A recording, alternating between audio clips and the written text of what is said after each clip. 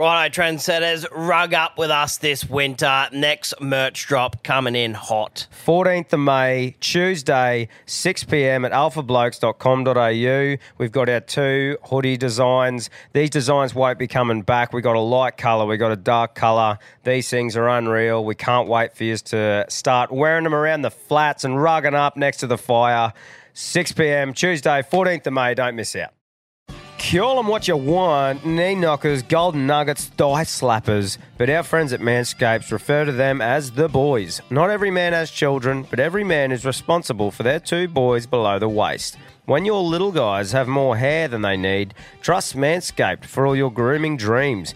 Boys need love too, so join the 10 million men worldwide who trust Manscaped by going to manscaped.com and using the code ALPHABLOKES for 20% off plus free shipping. You heard it here first. The boys are back in town. Every man knows how scary it can get when you're going for the close shave below the waist. That's why I trust Manscaped for all my sensitive areas. Introducing the Lawnmower family, including the Lawnmower Pro 3.0 Plus and the 4.0 Pro and the 5.0 Ultra.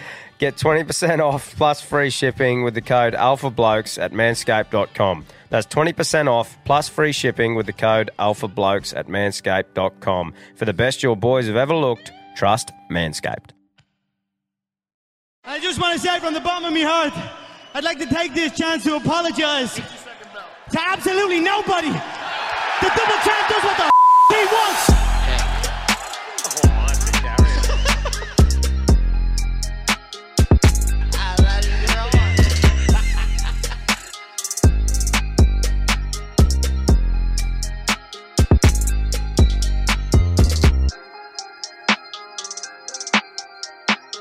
Hey, welcome back to another episode of the Alpha Blokes podcast. I'm Tommy, sitting here with Cam, and we're here to give the everyday battler a voice and to delete head noise one laugh at a time. Before we stick into today, let's crack into a better beer. It's nice and hot. Perfect time to start sinking a few of these. So cheers, lads. Perfect weather for it. And we should introduce today's guest, Jack Laurence. He's got a little story to tell of his entry today into the big Gladstone, Central Queensland. How are you, brother? Good, boys. Good. It was an interesting start to my morning. Got to the airport. I think it was like 5 to fucking 12. It was hot. Stood out the front, waiting for a cab, and I listened to your episode the other day about how great cabs are around this area. Yeah. Stood there for about 25 minutes. I went, there's not one turning up. So I decided to walk from the airport to my accommodation. Yeah, if people don't know how much, actually, Quinn, right in, can you Google Gladstone Airport to fucking Oaks Gladstone? What are you guessing it was? I think I know what it is. So do you? Yeah. Oh, well, it saves him Googling. What was it? Is it 10K? 6K. 6K. It's not that. It feels like 10K, Bro, I promise you. That's like the weather thing. When I first looked at it, I said to my missus, because I like running, and I was like, I'll save us a bit of coin because I'm not earning at the moment. I said, I'll just fucking run when I get there. I'll run to that. She's like, you're mental. I said, no. She's like, it's going to be so fucking hot. You are not running. I said, I'll be fine. Nah, I would have died. Yeah, man. I nearly died walking. I would have said that was it. I was cracking. I thought that'd be about 8. No, it's like 6K. That's why I thought, this will be all right. But there's a lot of hills around here. Yeah. Definitely this side of town. Yeah. Anyway, but yeah, so 131008, I think the number is. Yeah. I'll put it in my phone. We got one Uber in town, apparently. But, mate, yeah, I tried that. It was just driving past me as I was going down because I got to the point where I'm walking past the highway. Yeah. And I thought, fuck, I'll look at Uber. And this literal one car just drove past and that was it, gone. That was the only one. Go on. So you definitely got to see a bit of Gladstone, mate. No, it was beautiful. Stunning part of the fucking world. As my eyes were stinging from the sweat. The worst part was you didn't even get to see the good part against the water. You were just in the guts. Yeah, no, there was through the heat. Going through some really weird tunnels and shit. And yeah, it was great. Unreal. But mate, Police Creek. Honestly, thanks for making the effort to come to us, sort of thing. You're really kidding me. appreciate For a long time listener, first time visitor, gentlemen. Yeah, it's great to be here. That'll fire old mate up. Yeah. But mate, a bit of an intro into yourself. Like, did you have a big career in the radio game and stuff like that, and then get into podcasts? I don't think you could call it big. I mean, I spent 14 years on the radio. Yep. I worked in some pretty big shows. Like I worked with Dave Hughes and Kate Langbrook on their drive show. So I did that for a long time. Yep. I finished up in Sydney doing the Today FM breakfast show in Sydney. Yeah. Oh, nice. But I worked as like what you call an anchor. which is just fucking sitting behind the desk pushing the buttons and saying, "Oh, it's the fucking weather. It's the time." Like Quinn. Yeah, like Quinn. Yeah, just, nice. sitting there pushing the buttons, controlling everything, and then so after 14 years, Mrs. said, "I'm sick of moving around because you move around a lot doing radio. Yeah, different gigs. Gigs, different towns, cities, and stuff. So we done Adelaide, Sydney, Melbourne, and then we're in Sydney, and I just wasn't fucking really happy. Yeah. And she goes, "Well, let's just go back to the Gold Coast where we're sort of both originally from, really." And there was a job there, going at a station there, so I was like, "Oh, fuck it, we'll go back up there." And then, I did 6 months in that job. And you talk about clearing head noise. That fucking job fucked my head up. Yeah, right. It was just horrendous. And then the podcast kind of just happened. Just decided to give it a crack and quit the radio, and here we are. That's awesome. How did it come into your head? Like how did it pop in to go, right, fuck this, I'm going to give a podcast a go? Well, it was kind of, I was doing the podcast. I was sort of building the podcast while doing the radio job. Yeah, nice. But the podcast I do, it's real labour intensive. Like, there's a lot of, like, I do narration and fucking, so I was getting up at 4 o'clock in the morning to interview the people I talk to because they're in the States. And then I'd work until I had to get the kids off to daycare, and then I'd go to work and then come home and then work on the podcast once the kid gone to bed, and it was just too much. Time so I was like, consuming, my wife said, just quit your job, give this a crack and see what happens. No, good on you, mate. Fucking kudos to you. And to celebrate that, you brought it's a good segue into brought a bottle up. I'll let Quinn pronounce it for all the connoisseurs. Go for it, Quinn. What did he bring, mate? What do we got here? Glen Morang. Yep. Highland single malt Scotch whiskey, brewed in New Zealand. It's my favourite type of Scotch whiskey, the one that's from New Zealand. Yeah. There's a nice one from Germany, but this one's one of my favourites. That'll fucking fire a few of them up. So, yeah, Quinn, if you can... Sure can. 200 years old, this thing's been brewed. Brewing too. Yeah, cheers, mate. When did you go full-time with this? So September 20. Yeah, right, yep. Actually, was it September? It's something. Anyway, September, sometime around September. Yep. So you've been in the podcast game long time now. Well, yeah, I mean, I've always worked in podcasting, like, in certain ways, not my own. Like, I had a podcast years ago, like a comedy podcast, because I used to do stand-up. Yep. Yeah, nice. Yeah. So I did a comedy podcast for a while, but I never really took it seriously. It was just something I did on the side. Yeah, So this is the first one that I've kind of gone, I'm going to take this fucking serious. Yeah. Because I started telling people at work about the stories that I was hearing. Yeah. And all that I was putting together, because I was like, oh, there's an idea here, and I'll start building it and see what happens. And I was telling the people at work about it, and they were like, every day I'd come in, fuck, tell us more, like, what's happened this time? So I'm like, okay, there's definitely something here. For sure. It's probably a good way now too to tell us what your podcast is. People probably thinking, what the fuck is it? But yeah, like, tell us about what your show is, mate. So it's called 1 Minute Remaining, Stories from the Inmates. Yep. So I interview men and women who are incarcerated in prison in the US. Yep. Like stack of, for a range of different crimes. We've got, people from simple sort of robberies and burglaries all the way up to murder. Yep. I speak to the lady who was the youngest woman on death row in Florida. Yeah. Actually, I think I'll listen to those episodes. Is there still one to come out? Yeah, there's another one coming out on Yeah, that's on interesting. Tuesday. That was a good listen. Yeah, so she was accused and then later found guilty of kidnap and murder of a bloke she was seeing, like his missus. Yeah. But she says she didn't do it. She says she's innocent. Yeah. A number of the people I talk to say they're innocent. Yeah. I'm not here to say whether they are or not. Like what I say is, like, I'm not here to try and prove them innocent or guilty. Like, I'm not trying to find clues as to their innocence or anything like that. Like, I do investigations into stuff, but I'm not trying to find out if they're innocent or if they're actually guilty. Yeah, so you're just here to sort of hear their just let them tell their story. Yeah, because hear the voice from them. Yeah, well, what I found was, like, because a lot of the cases I deal with are quite high profile in the States, and the US journalists are, like, pretty hardcore, and they'll interview them and just go, "Oh, so did you do it?" And they're like, "No." "Oh, come on, tell me you did it. You did it. Don't know." And they're really aggressive, and then all the media is so skewed towards the fact that they're just guilty. Even during their trials and stuff, when they haven't been found guilty, like, it's all skewed towards their guilt. Yep. So it was kind of, the idea was to give them a voice. Yeah. To tell their story. Yep. I mean, whether it's fucking true or not, who knows? But I'm letting them tell their story. And mate, honestly, as far as I'm concerned, even when it comes to these serial killers and stuff like that, I find it fucking interesting to hear from the person themselves. Yeah. You know what I mean? You Yeah. actually go, fuck yeah, you listen to them, talking and shit like that. And, like, the true crime game It's massive, man. Like, as in, I get into it as well when I have time. There's a lot of hours in a day, and we used to drive a lot, so listen to a lot of true crime stuff about the serial killers and different stories and stuff like that, and it's fucking fascinating. But how long has it been around, mate? The true crime actually, like, I think thing itself. the podcast side of things. Like, I think from my readings, like back in the 60s, when it sort of first, like when people were writing books about it, writing sort of books about it in about the 60s. But podcasting wise, I think it really took off with. Have you guys heard the podcast Serial? Yeah, yep. So I've seen a guy called Adnan Syed. So he was in prison for a murder. He's actually just recently been released, based off this fucking podcast, finding other information that they didn't know about before, DNA evidence. But that's really when it that's just still the number one true crime podcast. But that really kicked off that whole genre of podcasting. Yeah, man. And it just exploded. So you look at you just look at the true crime category, and there's just shitloads of them. One that sticks in my mind, and I go back to hearing the actual person, is the Daniel Morecambe case files. Yeah. When you actually hear him admit to it, like the actual voice, and I'm just like, holy fuck, that's crazy hearing that. You know what I mean? And all the build up, and I'm like, wow. Yeah, and that's what I love about that's what I try and do, especially with ours as well, is find those, because I love watching the interrogations they do as well. Like, I find that fucking fascinating. Yeah.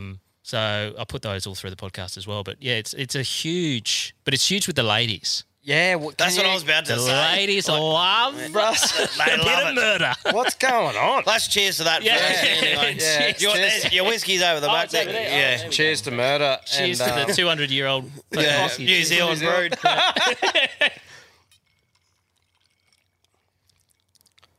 Yeah, nice. You definitely alcohol. Yeah, that's right. That's good. That would have dropped, Buster. I was going to say, Buster would be saying that's lighter fluid. Yeah. Too easy. But yes, the ladies love true crime. Actually, I did some. They've done some studies on why women love true crime, and there's a whole different. People think different things, but like one version was that women are more empathetic than men in general. Yeah. So they empathise more with the victims and shit like that. So that's why they enjoy it. There was another person who said, it's kind of like they said it was kind of like training for women. Like, as in, they could see that happening to them, so they're learning how to avoid these situations. Yep. I don't know. It's even to a way smaller degree and less hectic.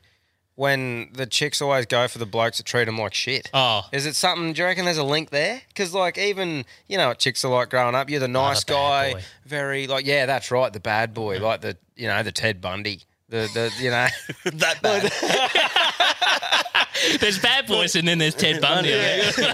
But I mean, like, you get into some of these blokes, and like you read about it and you watch documentaries and shit, and they get like letters, full on letters in jail. Fan mail. Yeah, fan mail. Or the relationships. Yep. Like girls going to get a relationship with someone that's in jail. Oh, I was watching a documentary not that long ago about blokes on death row. And there's a guy, I don't know what he's done, some fucking horrendous crime, like murder and everything.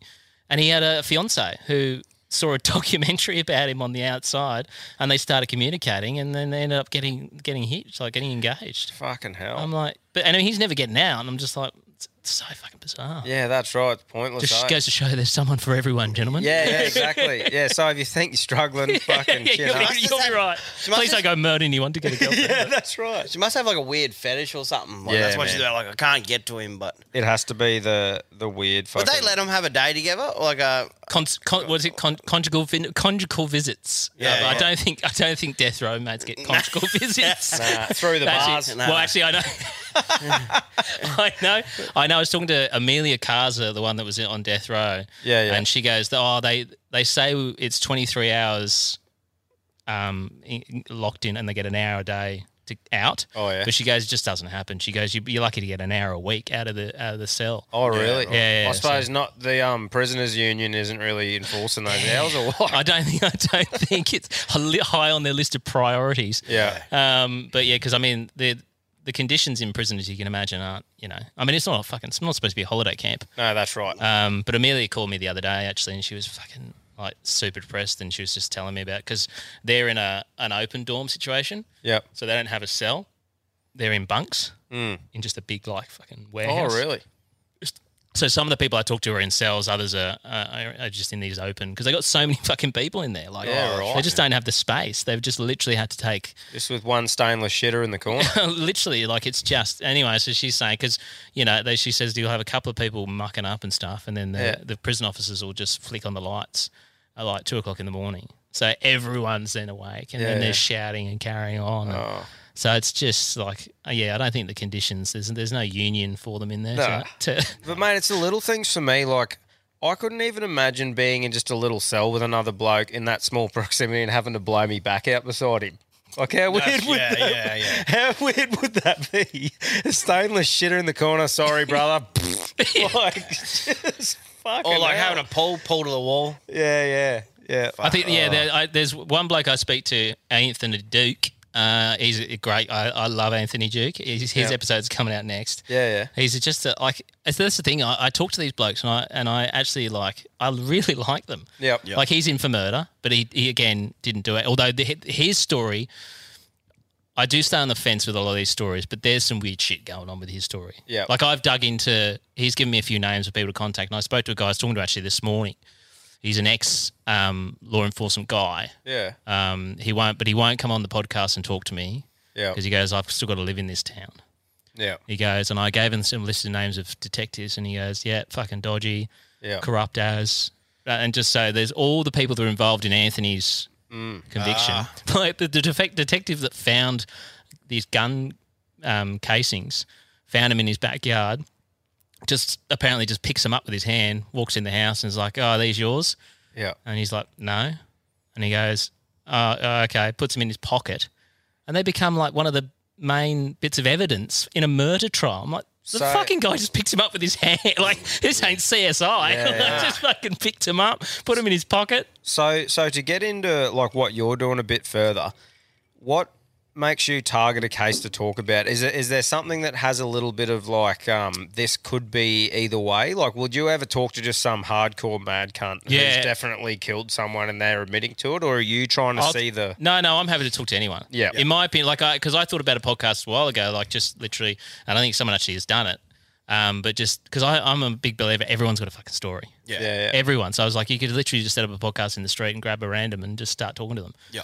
So with me, with that philosophy of everyone's got a story, people in prison have definitely got a fucking story. Yeah. So I'll talk to. I'm not. I was talking to a private investigator the other day who deals a lot with wrongful convictions. Yep. And he's like, I don't start dealing with them until I'm sure that they're, something's wrong. Yeah. Something. Whereas I'm like, I don't. It's mind more of either. a story, isn't it? Yeah, well, that's it. I'm happy to talk to, and a lot of people have said to me, oh, what about the victims and stuff like that? And I'm like, 100%. Like if You're I not feel celebrating I'm not it. celebrating it. I'm letting them tell a story. They're not making any fucking money out of it.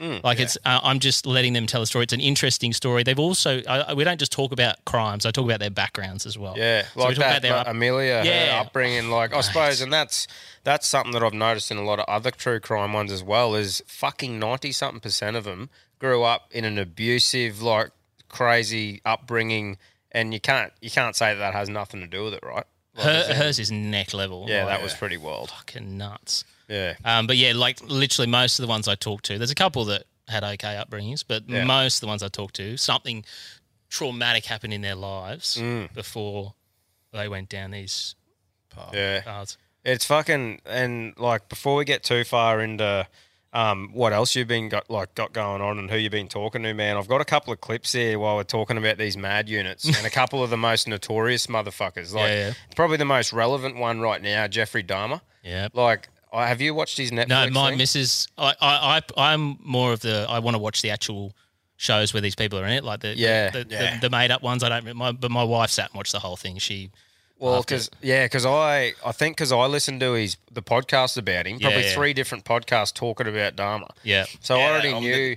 The same. I think Case Files years ago. Yeah, listen to Case Files, True Crime All the Time was another one, I think. There was another couple on him, and I'm like, I already knew he was a psycho. So when I saw it was the thing coming out, I'm like, holy fuck, this will be loose if it's actually what it is. Yeah. And, and I just thought we'd get share a few stats if people didn't know about Dahmer. And then I've actually got a little clip of the actual Jeffrey Dahmer talking before he was killed in prison. But So some of his stats between the years of 1978 and 1991, Dahmer murdered 17 males in truly horrific fashion. Rape, dismemberment, necrophilia, and cannibalism were all parts of his what he was fucking getting up to. Nice guy. Yeah, so Busy. yeah, so I think I've got about a four and a half minute clip here of him getting interviewed and just fucking having opening up. So have a go at this. I had these obsessive desires and thoughts wanting to control them, to, I don't know how to put it, possess them permanently. And that's why you killed them. Right. Not because I was angry with them, not because I hated them, but because I wanted to keep them with me. And as my obsession grew, I was saving body parts such as skulls and skeletons. It's a process. It doesn't happen overnight. When you depersonalize another person and view them as just an object for pleasure instead of a living, breathing human being, it seems to make it easier to do things you shouldn't do. Go to the nightclubs, drink, watch the striptease shows, and if I didn't meet anyone at the bars, I'd go to the bath clubs and meet someone there, offer them money, and we'd go back to the apartment, have a few drinks. I'd have the sleeping pill mixture already prepared. Person would drink it, fall asleep, and that's when they would be strangled. Started having these obsessive thoughts when I was about 15 and 16, and they got worse and worse. What were your fantasies about? They were sexual fantasies of control, power, complete dominance. They became reality. Was there pleasure in that fantasy? There was excitement, fear, pleasure, all mixed together. Branching out, that's when the cannibalism started, eating of the heart and the arm muscle. It was a way of making me feel that they were a part of me. At first it was just curiosity, and then it became compulsive. Then I tried to keep the person alive by inducing a zombie-like state. By injecting first dilute acid solution into their brain or hot water, and it never did completely work. I don't know what started it. And the person to blame is sitting right across from you. That's the only person. Not parents, not society, not pornography. I mean, those are just excuses. Kept the mummified head and skull of one of the victims in a carrying case in my locker at work. That's how strong the compulsion was. That's how bizarre the desire was. I wanted to keep something of the person with me. What a fucking weapon. That is just, isn't that terrifying? It is, mate. It's just fucking terrifying. Like and that's listening to him there. Imagine that lady Sitting like she's opposite him. sitting opposite him, looking. I reckon being in the presence of someone that you know has committed those sort of crimes. It'd be like, it'd be a bit fucking wild. I'm trying to get onto my show. The guy, speaking of, people, would you talk to innocent people? This guy's definitely not innocent. The guy that killed him in prison. Oh, really? Yeah. So, fucking Christopher Scarza, I think he's Scarza. Yeah, He's still alive. Yeah. So I found him in prison, and I've sent him one about two or three messages now. Yeah. Tell him we'll send him a hat. Yeah. Had a case of better beer. Yeah. So I'm trying to get on to him because I'd love to get him on because he didn't just kill, he killed another dude as well at the same time. He killed two of them. Yeah. Yeah, that's right. Dharma being one of them, and then this other dude in the in the prison, like gym. Yeah. Why they have gyms in prisons? Oh, I mean, that's it's right. asking for trouble. I mean, Carl fucking Williams came a cropper in the gymnasium in the prison. So I mean, It's probably just a bit of natural selection. And every prison movie's got someone fucking them up with getting with a plate and just smashing them on the head or Even choking them with a barbell. Old Balboa movies, there was heaps of that stuff. Yeah, absolutely. Yeah, so it'd be fascinating to get that guy on who killed Dharma. 100%. And Yeah. like similar vibe to that to actually hear, because that generates so much interest, right? Like, as in that Dharma thing is going crazy. Yeah, totally. Imagine if you could get that bloke on, just the interest in people hearing his version. You Yeah, know well, what I mean, look, I'll be honest. I did think about, I was thinking about the listens. Oh, yeah, I was trying to capitalise on his Netflix fame, But, I mean, but it that's still the would be whole- fascinating to hear. But that's the whole Yes. point, isn't Yeah, it? Like, yeah, that's- totally. The more listens, that means it's the most interesting. Yeah, you know what I mean? 100%. Yeah, and I think that would be a really interesting to hear, because he would have, because I think he said he killed him because he was just a pain in the ass in jail. Yeah, right. Like it was just yeah. Well, like obviously the movies And there'd getting be Mayo. baptised and stuff like that before his death, and then obviously they would have favoured him a bit. I Like don't know, there's I don't know. Mayo, there'd be Mayo all On over that that Netflix. movie, set. yeah. Oh, 110%. So I sort of 110%. try and keep it to what I've heard rather Yeah. than that. Because You know when like, they say based on a true story, like most Oh, of they those had to movies, make they it on just Netflix. really yeah, ham well, it it's up it's a series, right? You Yeah. got to make it entertaining. So Totally. obviously you don't know what's true in there, but yeah, it's pretty wild. But yeah, he fucking deserves everything he got. Oh, Dharma. Oh, Like, yeah. fuck me, man. It was sickening. Some of the shit that, like, having human heads and that in his fridge, a mummified head in his locker at work. Imagine that, trying to fuck with old mate's toolbox. There's a head in there. Yeah. trying to borrow a screwdriver to go, what the fuck Yeah, is what that? the fuck's going on Going here? in there again. What are you doing, Jeff, you mad cunt? You got a fucking head in here, bruss. Don't piss Jeff off at lunchtime. Yeah, that's Don't right. steal his fucking Chico roll. At the chocolate factory, I think he was working at. Oh, yeah. There But, must yeah. be a whole, like with your podcast, there's a lot of work that goes involved, like trying to get all those people to interview. Yeah. Well, How would did you be. start, like, trying to get into that? Well, Like, the funny thing was, like, the first, the OG, as I call it, Doris Moore, who's episode 1.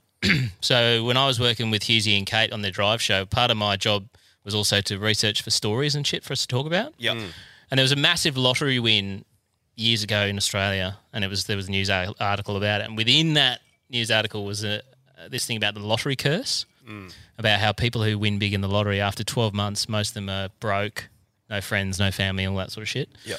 So actually, my original idea was to do a podcast on the lottery and this lottery curse. Yep. So I spent 4 years fucking researching for this podcast, finding stories and stuff like that. And one of those stories was Doris Moore.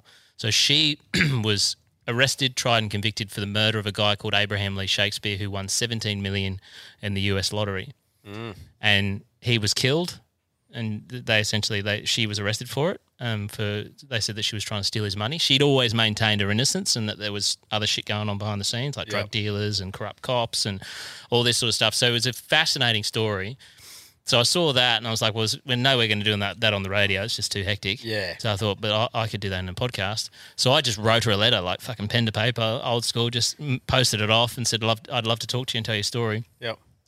Eventually, after a few years, like of backward and forward talking, we just organised a phone call and I just started recording the calls. We just started chatting backward and forward, and it was such a confusing fucking story, and it was so convoluted, and I was just like, I'm just sitting there going, how am I going to make any sense of this?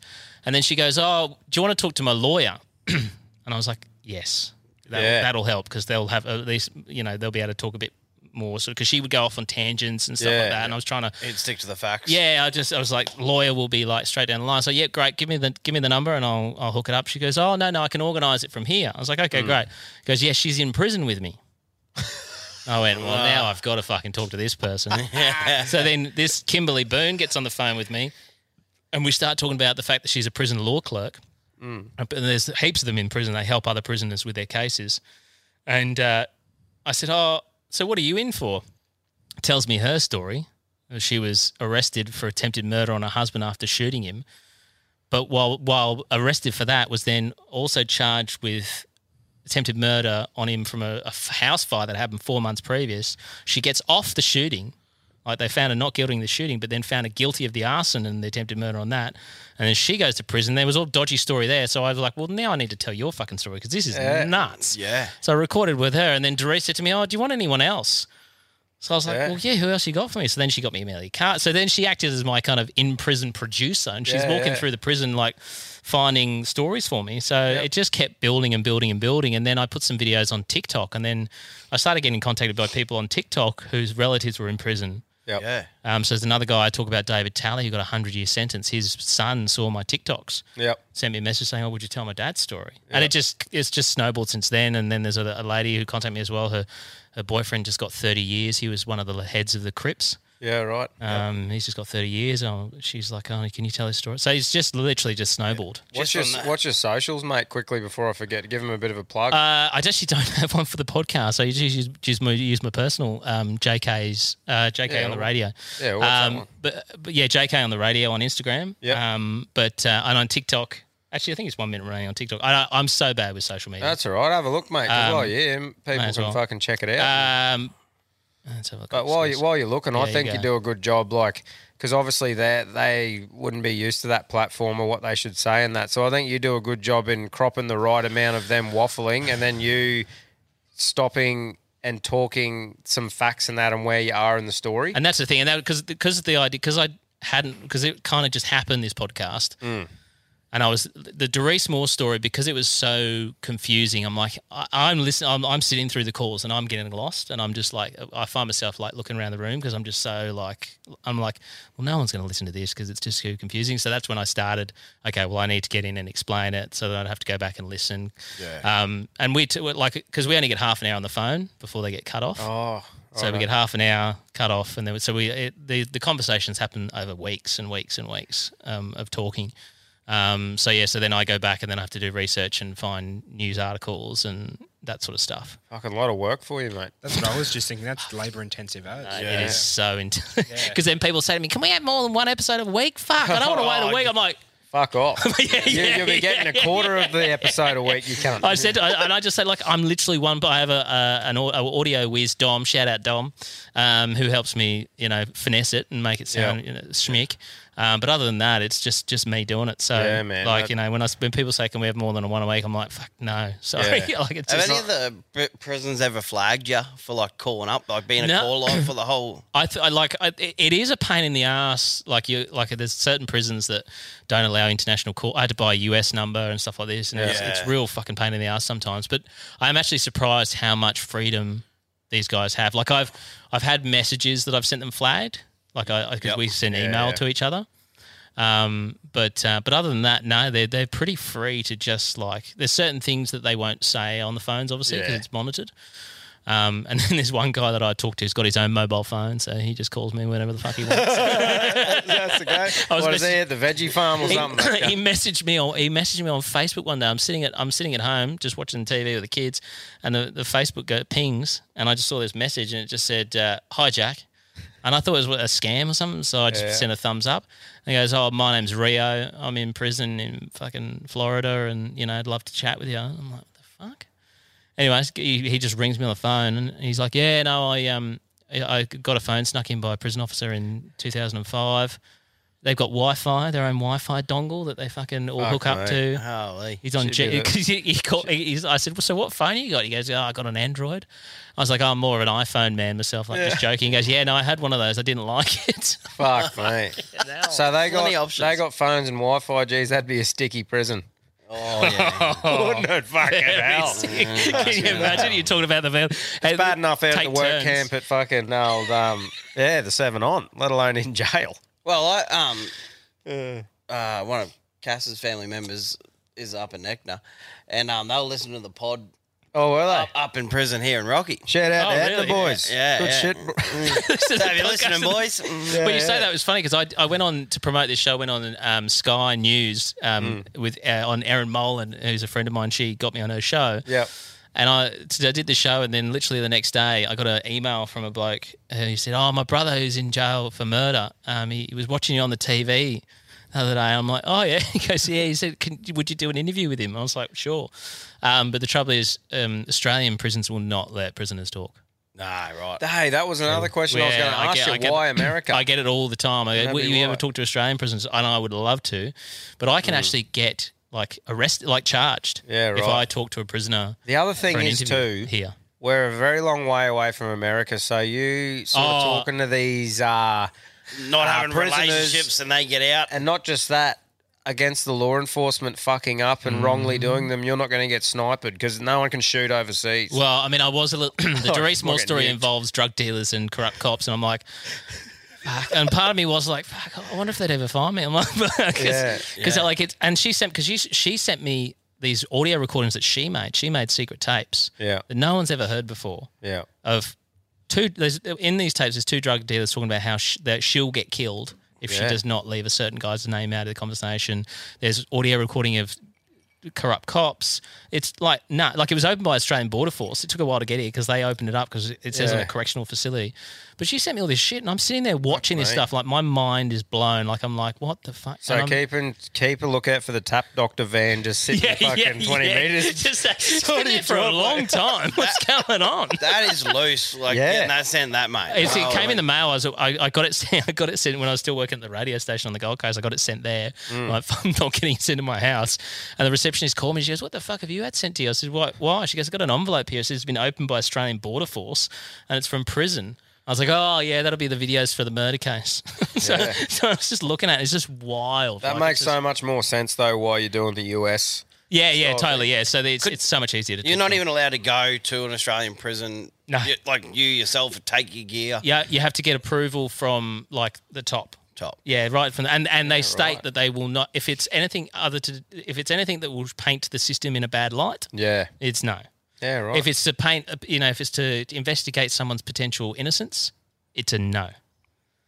Right, and our prisons here won't even give. I think it's in Queensland and maybe New South Wales as well. Won't give the UN full access to their prisons for like their checks that they do.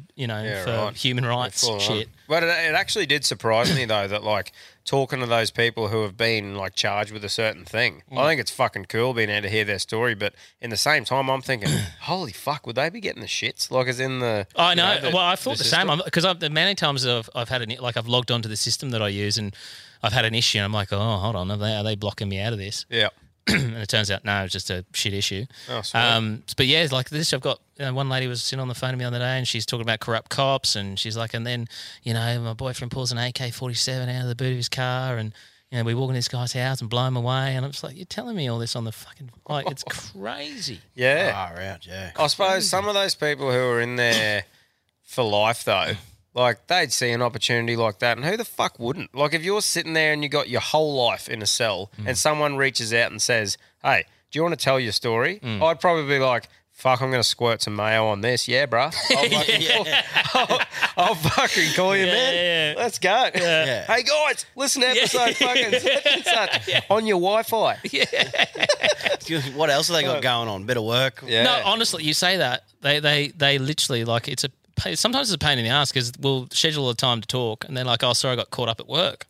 Like a lot of them, like they do all have their jobs and stuff. Yeah, they have their jobs and they go to work in the morning and they go do their jobs and they come back and because there's so many mornings that I'll wake up because I have to get up like 4 a.m. to get down and record the calls and I'll just sit there just twiddling my thumbs just waiting for the phone to ring and it just doesn't call. It's not like I can call them and go, hey, what's going on? That's right. Yeah, like I can send them an email but they don't get it instantly. It takes some time because it's got to be checked and go through all the shit. Yeah. Do you do a 12-hour beforehand check-in going, are we right for this time? Yeah, well, that's usually the case. Before I go to bed at night, I'll send them another message saying, hey, on for tomorrow. Some of them are like super keen to jump on the phone. Like they'll, some of them will just call me randomly in the middle of the night. Yeah. And some of them are, right up for a chat. But then others are just like Amelia Carr, the one that's out at the moment. Yeah. Yeah, she's just like, stresses me out because she's like, I'm like, we've got to finish your fucking story. Like, can you call me? Yeah. And then she gets caught up with stuff and just won't call. And like, she'll try, like, if I miss a call, she'll just not call back. Whereas other ones will just keep ringing and ringing and ringing until I answer the phone. And if you're sorting through people to rely on, criminals probably. Yeah, I did say to my missus the other day, I said, I don't know if this fucking business plan of mine is which is solely reliable on people in jail. I'd love to see that business plan. Say that to the accountant. Yeah, so that's what you're right. telling me is your whole business is relying on these people who are incarcerated. Half an hour phone calls. Yeah. I mean, this whole podcast could just shit itself, tomorrow. It does Oh, mate, terrify me, I I'll be reckon it's honest. got legs, 100%. Oh, like, Well, I mean, as long as I Especially- can keep the stories going. And look, I don't seem to have problem in getting more and more stories. Like every week I seem to get new stories. And I also am sitting, like I do nothing but watch crime shows now. I'll get just pick your favourite bits and stuff like that. There's a show on Stan that I just finished watching. It's called The Wrong Man. And they do all these different... And what I noticed was every one of their stories, they don't finish the story. They do 2 episodes on it, and then you don't know what the fuck happened to them. So I literally just got all these people's names. I went, right. And I just found them all in prison. I was like, you want to finish telling your story? And they're like, yeah. So Well, mate, you might start getting some love letters from some true crime ladies. Might have to tell the missus to fucking... Mate, it's just so Keep an funny eye because it's not that long ago that one of them said to me, she goes, "Oh, can you send us send the ladies a photo so we can see what you look like?" And part of me was going there, going, "Do I send them a what's?" And I'm scrolling through photos, like going, like trying to find like a good photo, like I look pretty hot there. What am I doing? This is what's a real unflattering one. Yeah. Sitting on the couch Oh, with the she guts doesn't give crumpled a, up. she doesn't. She doesn't care. So it's funny. Like they're just it's a crazy world that I inhabit at the moment. It's So just- I suppose it's a hard thing too, right? Because we found going just audio at the start and then you go start putting some clips involved and stuff like that. I suppose it's a hard thing for you, like on the phone. You could probably have some clips with you talking, but is there any way you can introduce the visual aspect? They can do video, but we can't do, they can record a video and send it to me. Yeah. But we can't do the interview video stuff. Yeah. Because when I put the videos on TikTok, it literally, it was me behind a microphone and then so I was having to splice in like photos because a lot of them, as I said, high profile in the media, so I was splicing in photos and shit like that. Yeah. Which is interesting. Like for me, I've talked to Cam about before. Yeah, go, mate. I think the crime stuff, it works well with audio because you get to imagine. Yeah. And put your own setting like a book. That's what I really like when I was sitting in a dozer or doing a crusher in the loader all night. Yeah. And I'd be listening to these stories and I'm like, you can just do whatever with your head. Yeah, oh, that's exactly. And it makes it just even more. Theatre of the mind. I remember looking at it, it's 3 o'clock in the morning going, where the fuck am I? I'm like chilled. Like, Yeah, man. Oi, if you want something to keep you awake, if you were driving, listen to a sick fuck talk about some shit he's done. Like, I talked to Cam before. What I'd do for ages there is listen to a podcast. I'd picture the way I think this person would look, and then I'd Google it after and see how close you I got was. it. Yeah. And I'm like, it was actually an interesting thing. It 'cause is I was just very like, interesting. fucking- Actually, so many times because working on the radio for so many years, you hear people's voices and you completely like the amount of times I'll think, oh, this person looks like this, and then you're like, what the fuck? like the disappointment you probably got rocking up today. No, I've watched the videos. I knew what I was in for. It's all good. Yeah. I tell you what, after the Malcolm Natum and I Googled him, that Malcolm Natum story. I haven't heard that one. Oh, mate, he's an Australian bloke. We'll talk about him afterwards. But, he was a dead ringer. Yeah. Of what I imagined, just as scary. Yeah, right. Yeah. I mean, If some you of can them somehow get that, I don't know, it's already been released, hasn't it? What's that? That Malcolm Natum one. Malcolm Natum, yeah. He was just a bloke who... Did he murder someone? He raped his sister, But anyway, he was just he a was sick bad, he fuck. was a bad cunt. And he ended up in the bushland of Australia, and he was so good at hiding. Can you type in Malcolm Natum? Yeah, please? while Quinn's doing that, just a heads up, legend. The amount of people I've been speaking to in prison who got screwed over because of what they've been searching, and the amount of shit these fuckers get you to search. If you're ever in trouble with the law, you're going down forever. What do you mean? Like dead dogs, fucking nude people shitting. Like you are. They're gonna go. This guy's a sick fuck. Yeah, but he is though. Yeah, he is a sick. Is that your personal computer or is it? It's not mine. Oh, great. Yeah, Okay, it's mine. Yeah. Okay. Well, you're Most going. hunted fugitive. So So go images, bro. mate, there was this chick. She was in a yoga retreat and she was looking after it. It was like the off season. Look at that photo, bro. Fuck yeah, that's terrifying. Yeah, man. Oh, wow. Look. She was like, doing this yoga retreat in the off season. Anyway, he'd come in like the middle of the night or one afternoon, just randomly seen him, and it's like 400k from anywhere. And then next minute try to get him like that night, and she's the only one there for like. Did you hear the bloke who called our show? We were talking about him, and a bloke called in and said that off the back of us talking about this Malcolm Naden, his dad or granddad used to own a place near it, and they saw signs of a bloke who must have been sleeping in the barn or whatever, and the trail camera footage picked up a bloke walking, and it was only a couple of K from where he was found, so it was him. But they didn't know. They just thought, if some cunt's been here, what the fuck's going on? And then it all pieced together. It was that cunt staying in the fucking hay shed. Like fucking... Look at the mad cunt. Talk about dodging a He's bullet. a weapon, man. Jesus. He was in the zoo or something, wasn't he? He escaped to the zoo and he's eating all the bananas and shit. Mate, he used to go in to people's places, steal a bit of food and have a pull at their computer and fuck off. Oh, Yeah. He used to... He'd never search himself. He'd actually just like... Look up a bit of porn, and then he didn't want it on his own search history. Kookaburras and koalas didn't do it for him. He was drilling holes in his own ceiling and living in the roof. That's where it started, and watching his sister's shower and shit. Like, he was a sick fuck. Have you seen that documentary about the person who lived in the roof of someone's house? No. Oh, I can't remember what it's called now, but it's fucking mental. Like, they were living up there, and similar thing. Hey, while we're on the topic of sick fucks, I've got a second bloke who you actually sent me through. I think this guy, Richard Kliklinski. Kliklinski, the Iceman, they call him. Now, this bloke, an American serial killer who was convicted of 4 murders in 1988 and a fifth in 2003, though in a series of media interviews, he later confessed to having killed at least 100 more and to having worked as a hitman for the mafia. His book, if like, I'm not a reader, I just don't read. Yeah. But the Iceman, Confessions of a Mafia Hitman, fuck, Jesus. Like, there's a dude, like... nuts. He got the nickname the Iceman after they discovered he froze one of his victims to describe the time of death. Used to practice on homeless people. And the crazy thing is, like, I was watching a thing that's not in this one. Watching a thing where a psychiatrist was talking to him, and he actually narrows down what you sent through, Jack, about how this dude's brain is only like in the 1 or 0.5 percentile with these two different things that allows him not to have a conscience. So this cunt just doesn't care. No. Like, as in, it doesn't even play on his mind. I'd make the shittest serial killer on earth.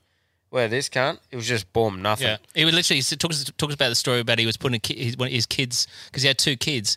He's putting his kids' fucking bike together for Christmas Eve. Got a call from someone from the mafia. You right there, mate? Yeah, mate. I just giving the camera a nod. That New Zealand brewed whiskey's getting in here. But yeah, he was putting together a toy for his kid for Christmas. Gets a call from someone, the mafia or something. I need you to do a job. Goes out, kills someone, comes home, finishes putting the bike together, and goes to bed. Yeah, mental, mate. And you got to remember, this dude was 6'5" and 136 huge, kilo, like, big man, massive man. Have a listen to this heartless cunt. Have a go at this. Richard Kuklinski is one of the most dangerous criminals we have ever come across in this state. He murdered by guns. He murdered by strangulation. He murdered by putting poison on victims' food. He did all of this at the same time while exhibiting a normal, placid family existence. We're uninvolved in his criminal activities. Yet, we are faced with convicting evidence of numerous grisly murders.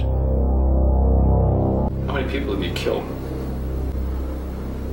An approximate guess. Approximate, we'll go with more than 100. How do you feel about killing? I don't. It doesn't bother me. It doesn't bother me at all. I don't have a feeling one way or the other. I think if I had a choice, I wouldn't. Richard Kuklinski is not a serial killer. He's not a drug-crazed, wild man running around with a machine gun. He's not a person that is driven by perverse sexual desires. He doesn't drink. He doesn't gamble. All of these things, which many persons that are involved in killing and murders often are motivated by. Richard Kuklinski, instead, is nothing more than a predator on human beings. His motivation is greed, and his method of murder is very varied and very extreme. Richard, I understand that you're an expert in the use of cyanide. How many times did you kill with it? Quite a few. What's the different ways you use cyanide? You could put it in liquid form. You could person could say, for instance, a person could be in a bar. You bunk into them possibly by mistake, or say you were intoxicated, spill a drink on them, and leave. Everybody just looks around, thinks you're drunk or that you just had an accident or something, and meanwhile, it's soaking through their clothes into their pores and into their system. And eventually, they'll die. I've been in a restaurant where we were eating, and the guy went to the bathroom, and when I was in the bathroom, we put a little boost in his food, and he was rushed to the hospital after that, and he died, and they buried him. I'm not exactly sure what they attributed his death to, but it wasn't homicide. Did you think of yourself as an assassin? Assassin? Sounds so exotic. I was just a murderer. You tended to shoot people up close and personal. Definitely. I wanted to tell them just before they left. I wanted to say goodbye.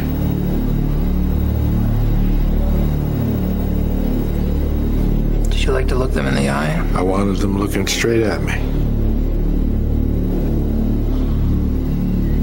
This was a long way away. The distance we are now. We were closer. What did you want them to think as they died? Just see my pretty face. I'd be looking in their eyes. I would see the blankness come over it. I'd watch them die. I just didn't shoot them and walk away. I saw the surprise, the shock, the blank. They're gone. And all I saw was my reflection. But that's it. Did you ever... A favorite? Yeah. Well, most of the time, if you're up close, you shoot them under the chin. You would shoot him. Shot a guy one time in his Adam's apple. See how long it would take him to die. How long did it take? A few minutes. He drowned, actually. He didn't. Drowned in his blood? Mm-hmm. I was with somebody else. We had a $50 bet. I lost. A pineapple on it. Bro. A $50 bet. Are you fucking kidding me? Oi, how loose is that though? Like that cunt. He used to feed people to rats too. That's how he got rid of the bodies in New York, because he said there was a cave near where he lived and they had rats. There's huge rats. How's he getting access to cyanide? Like, we got a ammonium nitrate cyanide plant. This is back in the 80s. Yeah, There was actually one. I didn't want to make it too long. I just want to give people a bit of an insight on this mad cunt. But after that cyanide thing and the actual big thing I watched, there was a bloke talking about how it was very smart the way he used cyanide, because unless you're specifically looking for it, you wouldn't find it in a normal thing. So like he's talking about bump testing. Yeah, like if it's not suspicious and someone just dies in a nightclub or whatever and they test it, they don't really know. If they're looking for it, apparently you can see it. But like he's saying, bumping into someone and spilling it on them, putting it in their food when it's not a suspicious circumstance, so he just got away with fucking a heap of them. Yeah. He said he bought a crossbow once and he just wanted to see what it would do. So he drove down to where the local homeless people hung out. There was a homeless guy on the side. Actually, it may have been a prostitute, one of the two. He just called him over to the car. I said, "Oh, come over," and literally just went bang straight in the head and just drove off. Yeah. I said, I think it was the same interview. He's like, "Oh, he's worked well." Yeah, he was talking the same thing with a shotgun. Actually, he said he had a sawn-off shotgun pulled up at a red light. And he said he just wanted to, and he just went bang, and he said it took his head off. And he goes, "Yeah, I didn't think it'd work that well." I'm just going, holy fuck. Like, And that's it's cold. Like, I mean, they call him the Iceman, but you look at his face and it's just like no expression whatsoever. no, well, he's smirking half the time. Just like, Yeah. whatever. And you There's just no go, value for life. Just one of those things, you know? And like you said before, like it's crazy. I was listening to the interview that the psychiatrist had with him, and because the Iceman goes like, the psychiatrist says, ask me a question. Yeah. And he says, what do you think about me? And it's interesting because the psychiatrist goes into a full thing evaluating who he is and tells him the percent of people that have his mind. Yeah. And it's fucking under 1%. And he says, you have the mind of someone who has no conscience. You can just wipe it and it doesn't even affect you and shit. And mate, you can tell the Iceman dude sitting there going, yeah, that's me. Yeah. And I'm just going, holy fuck. Like, I'm near having head noise over that cunt's yarn. Oh, honestly. I'm glad it's that percentage. That's for real. Oh, yeah. And but what he said is normally people with that mindset are like fighter pilots. They're fucking bomb squad. Yeah, people have got to, like, the steady nerve. They don't give a fuck. They're just They're the dudes who need to, like, do that shit to see loose shit. Like, people who are brought up right, because he had a really bad upbringing. His dad flogged the fuck out of him. So, like, a lot of other people who might have those similar genetic things, because they said it was genetic, some of it, might get into the bomb squad, the fighter pilot, the extreme shit to fulfill their thing, where this cunt was just like, oh, I'm just going to kill people. I'd like to know if Goggins is like that. Like, because he got beat as a kid and then just torturing himself doing ultra marathons and stuff like that. Probably. If he's got that sort of conscience. Maybe. Do you know the only thing that said he got his adrenaline pumping? Rooting. Yeah. They asked him and said, what gets your adrenaline going? And he said, yeah, sex. He goes, killing someone does nothing for me. He reckons rooting. I'm like, So he's still human. just still a red-blooded male then. Yeah, that's right. But he started, like most of these people, he started with an animal. Like he used to throw out, because he says he used to live in a high-rise building complex, and they had, like, back in the day, had a furnace down the bottom where they throw rubbish and start shit and burn the rubbish. Yeah. And he said there was a local cat that would walk around and he just threw the cat in. Yeah, threw the cat in and watched it run around until it burnt. But the first person he killed was when he was a teenager, was his bully. Just smashed the shit out of him until he died and cut his fingers off and pulled his teeth out because he'd seen it in a TV show that they could trace that stuff. So he cut his fingers off, pulled his teeth out. And the first person, he was about 15 or something, I think, when he killed his first person. Yeah. And went to that extent too. Yeah, to covering it up, cutting the fingers off and pulling the teeth. But so you reckon, like, after hearing those two, like, where's your vision to where you want to go? Like, I reckon it's cool hearing about anyone and what their story is. Like you said, everyone's got a story, but would you ever be interested in talking to some fucker like that? Absolutely. Yeah. Absolutely. Like, that'd be loose, I honestly, like, and people might think, oh, that's sick, but I find it fascinating. I find that whole... Just like even talking to the people I'm talking to, like, because I don't talk to anyone who's I don't think it's a psychopath. Like, there's no one I talk to where I go, you're fucking nuts. I mean, entertaining as well, though. It's very entertaining. Like, it's like it's very like they live in a completely different world. Yeah. Like, you just listen to some of the stories and you're just like, and that's another reason they say that we love true crime, is because to us it's so far removed from what we deem as reality. Yeah. There's another point. Like, it's like watching movies. Like, you watch a movie and you get so immersed in the movie and then you come out of it and you're like, oh, fuck, back in the real world.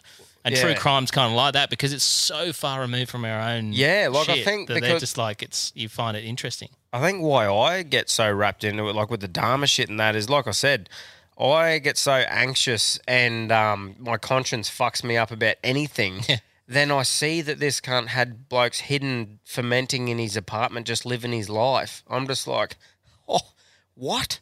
How the fuck can someone's head tick like that? I know, and just not even think about it and just carry on day to day and knowing that there's someone in their basement. It's loose, eh? Crazy. Yeah. But yeah, but eventually, like, I mean, you know, obviously someone like that, I think it's trying to get access to someone like that, I think is quite tricky. Yep. But yes, 100%. Like, I'm always looking for different stories and stuff like that. And I, as I said, I'll talk to anyone.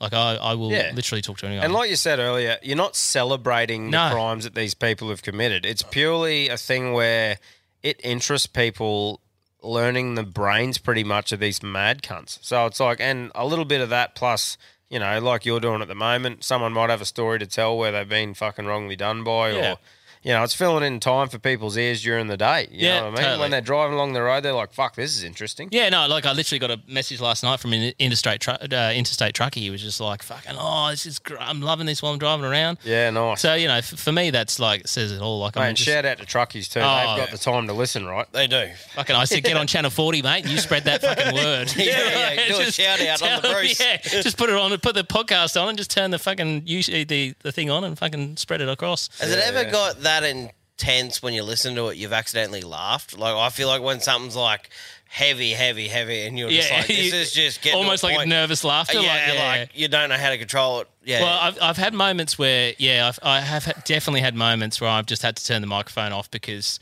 it's just got to a point where it just gets so bizarre. Yeah, that you're just like, is this fucking real? I suppose it's it'd be hard for you too, as in like you'd want people to tell their stories, and like those lads, even if they are lying, they're telling it in a way where it's believable enough to make into a bit of content. Yeah, but you'd get some people who are just full on jabberers, and you'd just be sitting there going, "Fuck off!" Like, well, I mean, but in this game, you'd be getting a bit of an insight to go, who's talking shit. When you start figuring people out. Literally, now that I've spoken to about 15 people so far, and I feel like now I've got a pretty good gauge on, okay, well, you're talking shit. Yeah. Or no, not talking shit. Well, they get to a point where you ask questions and there's no reasonable answer for it, or like brush past it. Yeah, like, I mean, Anthony, like I mentioned Anthony Duke earlier, like with him, he's just like, he's the most open book. Like he just says what he thinks. Yeah. And I'll say, I want to talk to this detective. Yeah, go for it. I want to talk to this, but yeah, go for it. Yeah, like he's nothing to hide. Wonder if it's because they think this might be their chance to get out, or like, or swindle a story. Like if you got someone who was just happy that they got done, and it's like, this is it, they're probably more open to tell you the fucking direct truth, wouldn't they? Look, I mean, I have, I'm talking to people who say they're guilty. But not of like, there's no one I'm talking to who's involved in the murder who said, no, there's one bloke who says that he was at the murder. He got involved with the Mexican mafia and they went out and they shot a guy. Yeah. And he even said to the cops, I did it. I unloaded the clip. I stood there and went bang, bang, bang, bang, bang, bang, bang into this guy, German tourist. But he says that he believes that he thinks he did it, but he didn't actually do it. Now, I haven't gotten to the full. I'm still doing the interview with him at the moment, right. But he says that because he sat down with detectives and he basically confessed to the crime. He said, I stood there, I unloaded the fucking gun into this guy. But the way he explained it to them, apparently he says that they're like, hold on, that doesn't make sense. From what we've seen from the crime scene, what you're saying does not make sense. Yeah. So you're admitting to this crime, yet what you're saying doesn't fit the fucking crime scene. So he thinks he's done. He thinks he's done it, but he may not have actually done it. Like, it's bizarre. Yeah. But I mean, I actually did an interview recently with a guy who's an expert in false confessions. Yeah, right. And he said there's many occasions where people actually think they've committed a crime and they'll confess to it, but they actually haven't. Especially if they're off their guts. But there's a lot of people who've admitted to crimes who completely are just got mental imbalances or something like that, and they've just unloaded. And good dream. Yeah. Ended in a nightmare. Yeah, I had Margaret Robbie give me a hand job once, and fucking that didn't happen. Definitely didn't happen. Yeah, it was in my dreams. But are you sure? Shout out Margot. But yeah, for sure. But reach out, reach around. But yeah, no, it is wild, some of those things, and I feel like even talking to someone, even if it's not a loose story, I reckon hearing from a person who openly admits to killing someone what the feeling was like for them after, because it's not like you can just have a yarn with some cunt about that at the pub because they haven't done it because they're sitting there. Yeah. You know what I mean? Yeah. Hearing someone saying it's a different story for us sitting there going, I reckon I could kill a bloke if it come down to it. How'd you guys go? Reckon you go in prison? No, good. Depends where you are. I'd be holding someone's pocket and know something. Yeah. I don't know. Like that's the other thing about what's interesting about like you talking to people in prison it's not like we get a big insight into what prison's like. Like, have a look at all the TV shows, all the newspapers, all the schooling and stuff. You don't get taught about what prison's like. No one knows. It's only if you know someone who's been. I was talking to a guy this week, actually. His name's Evaristo Salas. He's been in prison, in a male prison, like an adult prison, since he was 15 years old. Wow. He was convicted of a murder. He's another guy that I'm like, this guy did not fucking do this shit. Yeah, yeah. Like, there's just, even like, an informant basically testified and said, oh, he told me he did it, and has recently come out and said, no, I made it up because the detective told me to. Yeah, right. But he's still in prison. He was in 15, he was about to turn 42. Does the movies and that, does the rape thing happen as much as the movies fucking carry on, or what? See, because that's what I was interested to find out with him, because he went in at 15. So you're thinking, fucking jailbait. Yeah, yeah. Like, you're going to get fucking... Yeah, you're going to be shitting pancakes. So, because he's a Mexican guy, and he said as soon as he got in there, he goes, it's all about race. Obviously, you stick. Everyone knows that from watching documentary and everything. You stick with your race, and he goes, as soon as he got in there, because he was part of a gang on the outside. But he said as soon as you get in there, he said these older Mexican gang guys came over to him, and literally first day in the yard, and sort of took him under their wing. And he said, he thought he was going to get, like, just a bit not raped or anything, but just thought he was going to get taken advantage of, as in, like, go stab this person or do this or do whatever we want you to do. Yeah. But he said they actually kind of took him under their wing, as in, like, we'll protect you and stuff. So he said for him, he joined the gang for survival. Yeah. And he eventually decided to leave that gang, and he said there was a big prison riot. So he went his 20 years in prison working in this gang, in fights, being sent into solitary confinement and all the rest of it. And eventually he was like, I need to change what I'm doing because I want to get out and I want to, better myself. So there was a prison riot and he didn't get involved. And that's a huge no-no if you're in a gang. If you don't get involved, you're fucked. Yeah, because that's like your whole thing, isn't it? It's like you have no choice. Like if there's a riot and your guys are in on it, you just got to jump in. Yeah. It doesn't matter what. Just shadow box someone or something. just look like you're involved somehow. Run through the middle. Just flailing your arms like a windmill. Yeah. But he didn't get involved. He lay down on the ground anyway, and he apparently copped the charges anyway because his gang was involved, and he got thrown into solitary. And because he didn't get involved, word spread that he didn't get involved, and he said, I'm out, I'm done. And word got around, and they just like essentially said, we're going to fuck you up next time we see you. You're done. And luckily, he says that the prison noticed that he didn't get involved, and they said, what's going on? And he goes, I'm extraditing from the gang, I'm not involved anymore. And they said, okay, we're going to move you to a different facility for ex-gang members and stuff like that. And so he served the rest of his solitary confinement and then was moved. And he said, if I was moved today, and he's been gone from that for 15 years. Yep. He said, but if I was moved back to any other prison now, I'd be fucked. Yeah. They would just bash me. Yeah. Because I suppose some of those blokes like who are in there for life, that's like would be an adrenaline rush or something to do to kill someone, wouldn't it? But that's the thing. Like they're fucking. If you're done, just going, whatever happens, happens. And that's the thing. There's so many people I talk to like who've got life sentences, and I just say to them like, they want to better themselves. I'm like, it's commendable because like, essentially you don't like. Yes, you're fighting to still get out, but if you look at it on paper, you're not. Yeah, you're in there for life. That's it. Game over. That's right. So you could just go mental and just go, I'm going to take all the drugs I can take, and I'm just going to bash everyone I bash and whatever. I don't care. But there's so many people I talk to who are, one guy, the guy David Talley, 100 years, like never getting out. Yeah. But and he was a drug addict when he got in there, but hasn't touched a drug since he's been in there. He's a law clerk.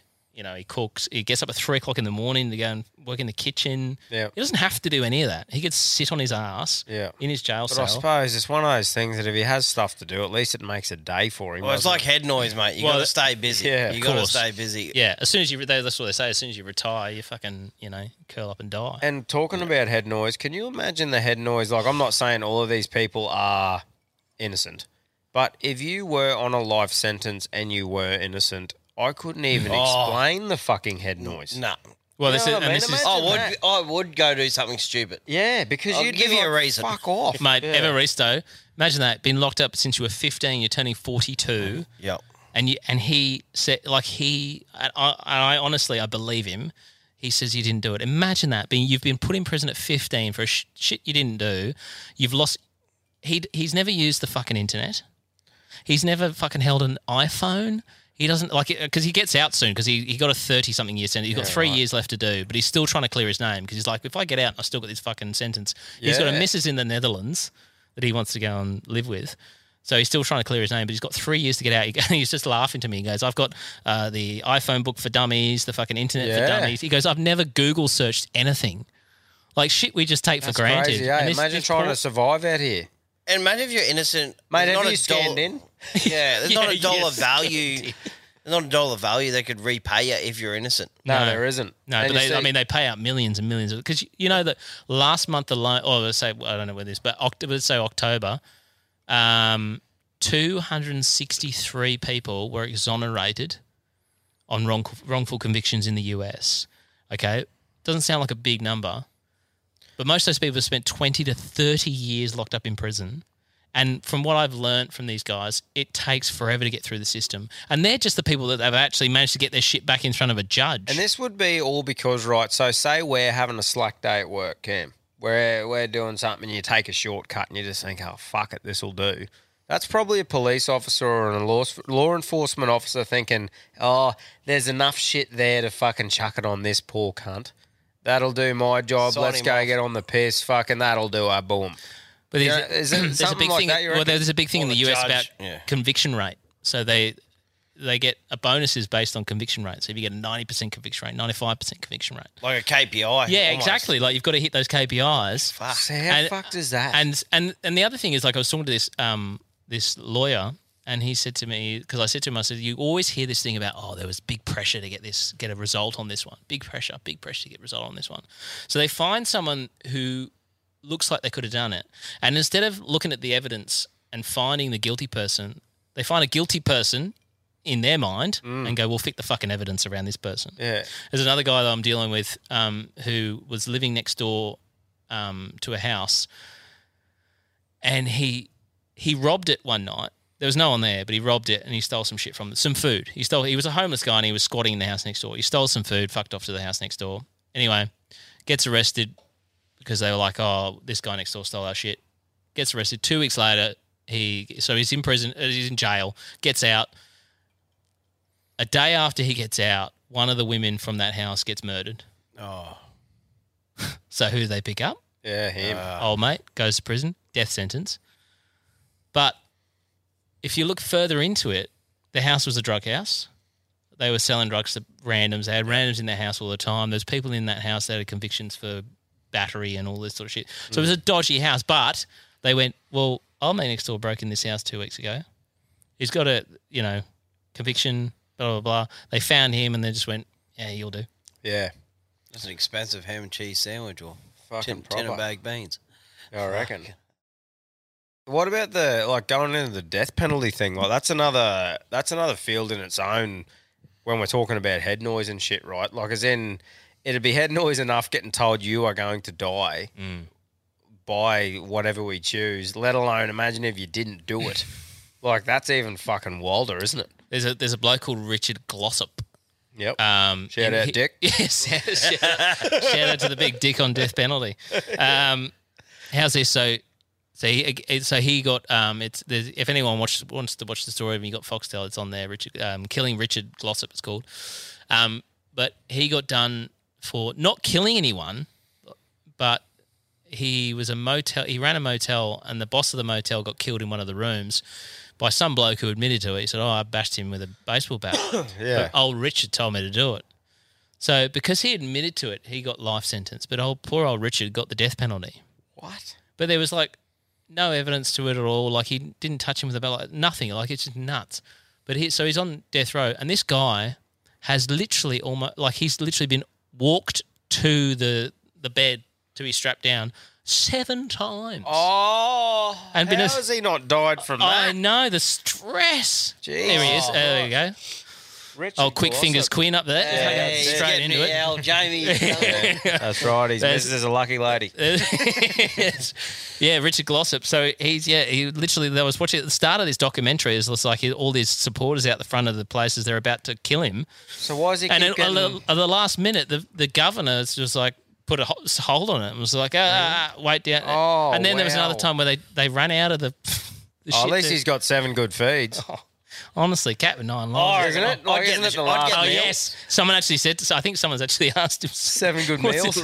What's it like to have his 7 last meals? Yeah. But he literally, like, because they get shit food in prison, so he must be like, bring on the next one because I want a KFC. Yeah. Green Mile was the biggest rip-off. Oh. No, that poor cunt. Oh, mate, the first movie I've ever cried in. Yeah, that's horrendous, that movie. When did he die? End up dying? No, he's still alive. Oh, no, he's still alive. Oklahoma. His next one is January, I believe, the next date. So he's not been killed yet, but they've actually locked it in for the next. That's cruel.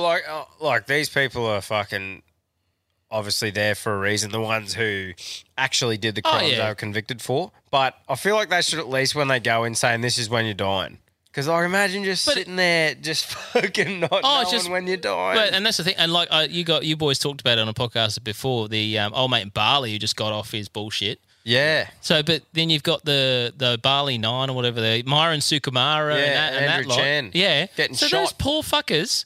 They spent however many years in prison, completely reformed themselves. I mean, they smuggled a bit of drugs, whatever. Get over it. Yeah, a bit of heroin amongst friends, whatever. Yeah, fucking hell. The haste train.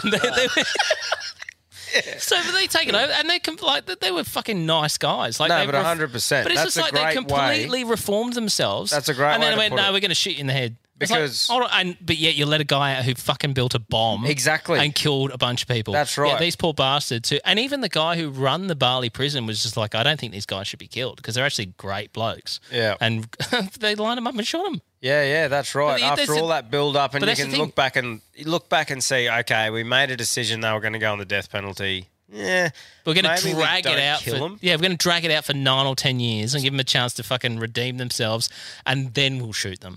Fuck me. So did Barley still shoot him?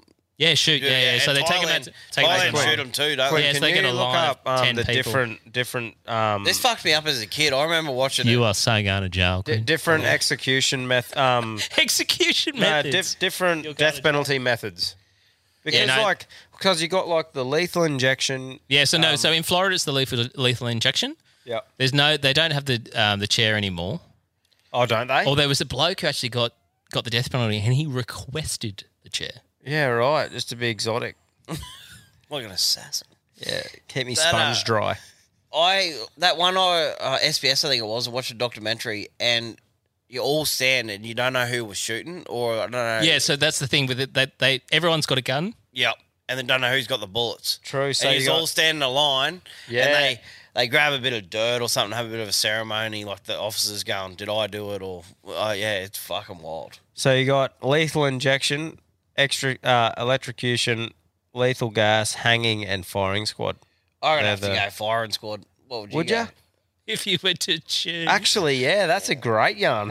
What would you go? Would you go firing squad? Yeah, I reckon, yeah. You want to be shot? I don't want to be electrocuted. I know. Injection. No, Go to I sleep. hate needles. I hate needles. You'd be so right. Give me some lead. I hate needles, but lead injection. Yeah. No, injection, mate. I want to go to sleep. And gas, that doesn't sound too pleasant. I reckon electrocution for me. You are kidding me. No. You want to get boil your guts. Boil your guts. No, but what? Shot. What if he's a shit shoot? Yeah. They got enough rounds. They'll get it Mate, done. I don't trust any cunt, let alone someone trying to fucking Guys, that's fire for a the bullet. lethal injection. It's they can't fucking fuck point that up. blank. Yeah, but it takes time. Like he's putting something in your veins, and Yeah, then but you just fall asleep and away you go. Like, it's not a spectator sport. Look, to be honest with It you, is though in America. Yeah. to be honest Fuckers with come you, and watch that shit. Yeah. I'm a good That's bloke, nuts. so I'm not going to be facing this. So you want electrocution, you're getting shot, and I'm Yeah, going yeah. to lethal injection. What are you going, Quinn? I'm with Jack. I'd go lethal injection. Nice. Yeah. See you later. Yeah, but I've seen a couple of movies where people are like in pain and shit. Yeah, but this is what you just said. That I've seen a couple of movies. Have you seen it live? Have you seen someone getting injected live? I haven't. No, not yet. Yeah. No, but, imagine when they put a bit of adrenaline in Yeah, you. but as you said, they don't wet your sponge. Yeah, that's right. It's going to hurt. But I'd request for a wet sponge. Oh, that was a good chat. Yeah. But no, it's there's a few fucking wild things in there. The old death penalty. But I honestly think it should be a thing. That is my personal thing is that I believe in the death penalty. Just me personally. I feel like convicted pedophiles who are 100% without a doubt fucking guilty of that, and people who are just malicious murderers, I feel like I believe in the death penalty. Me. But, that's just my personal opinion. It's funny. My brother's got a podcast as well, and he's an ex-copper, and we interviewed the other guy who, I don't know if you've heard this story, but this lady stabbed to death a pedophile who fiddled her kids. Wow. Okay. And she went to prison for 5 years, and it is the most insane. Like, this fucking guy lived, like, opposite them. Like, literally, like, and he was let out on bail. You know, and he was known to them. Like, he was known to have done this shit. And she was like, her kids were terrified and upset and stuff like that. And they were like, we're going to have to see this guy. And she just went over there one day and just confronted him and ended up stabbing him to death. Yeah. And then she ended up I probably would have done the similar thing. Well, and this was the argument. Like, it's like, she was protected because the government and the police weren't protecting because they were just like, oh, he's out on bail. But it's like, but he's got to pass and stuff like that. That's the dodgiest thing for me that I can't ever get a grip of is the how light the sentences are for pedophiles, man. I don't understand. Like, as in, you go to Bali or whatever, like Chappelle Corby with I know, the lifetime death sentence, all the rest of it. Mate, getting out with a bomb charge. You get pedophiles that are protected. They're protected. Yeah. What the fuck? Why are they protected in jail from other people wanting to harm them? Well, that's it. They get put in protection. They get put into, even in America, they get put into certain sections where all those sorts of people hang out because they know the other prisoners will, it's like I went and saw when old Chopper Reed was doing his shows. He would tell his story about how him and a mate of his went into a cell where this known pedophile was, and they dealt with him. And on the way out, they're like, "Oh shit, we made a mistake." I'm like, "What's that?" Because people that hang themselves don't usually tie their hands behind their back before they do it. Yeah.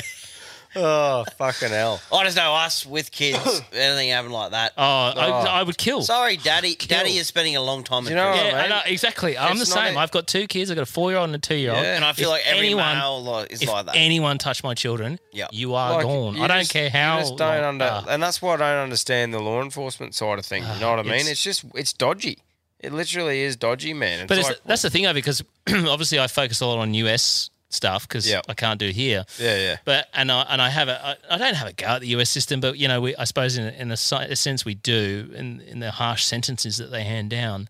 But then we haven't got it right either. Like, our sentences are completely the other way. You look at even on the Gold Coast where I am, you get all these little shits who are breaking into houses and stealing cars and just go because they don't get a clip these days.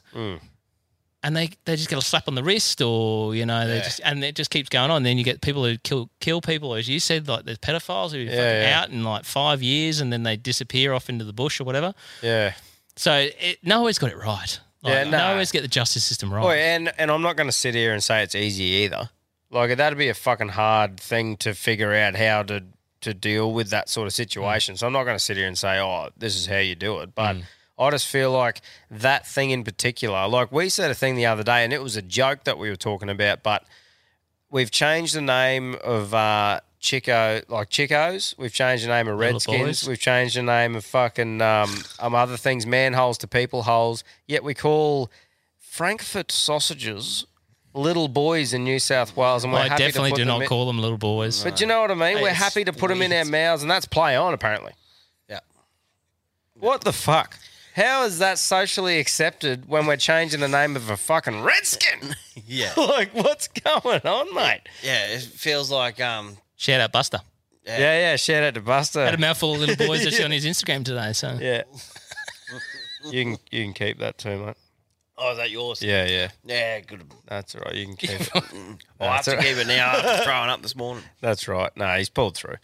But no, it's wild, man. And I suppose that's what...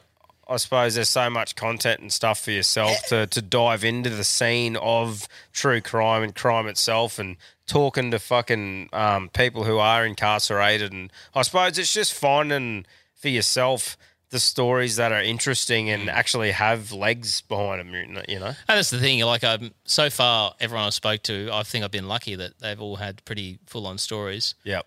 There was one story that came to me which is involving kids, and I was like, oh, I'm not touching that with a barge pole. Yeah. Because I just don't. Even, like, and you kind of feel not guilty, but because there's like, I didn't do anything to hurt these kids, blah, blah, blah, and I'm just like, it's still like, it just doesn't sit right with me. I'd be the same, man. Like, you're talking about someone who's apparently killed an adult and that, and although you don't agree with it, but I personally, this is just me, I would not be able to hear someone's point of view if they've been convicted of pedophilia. I'd be like, look, man. Like killing kids, yeah.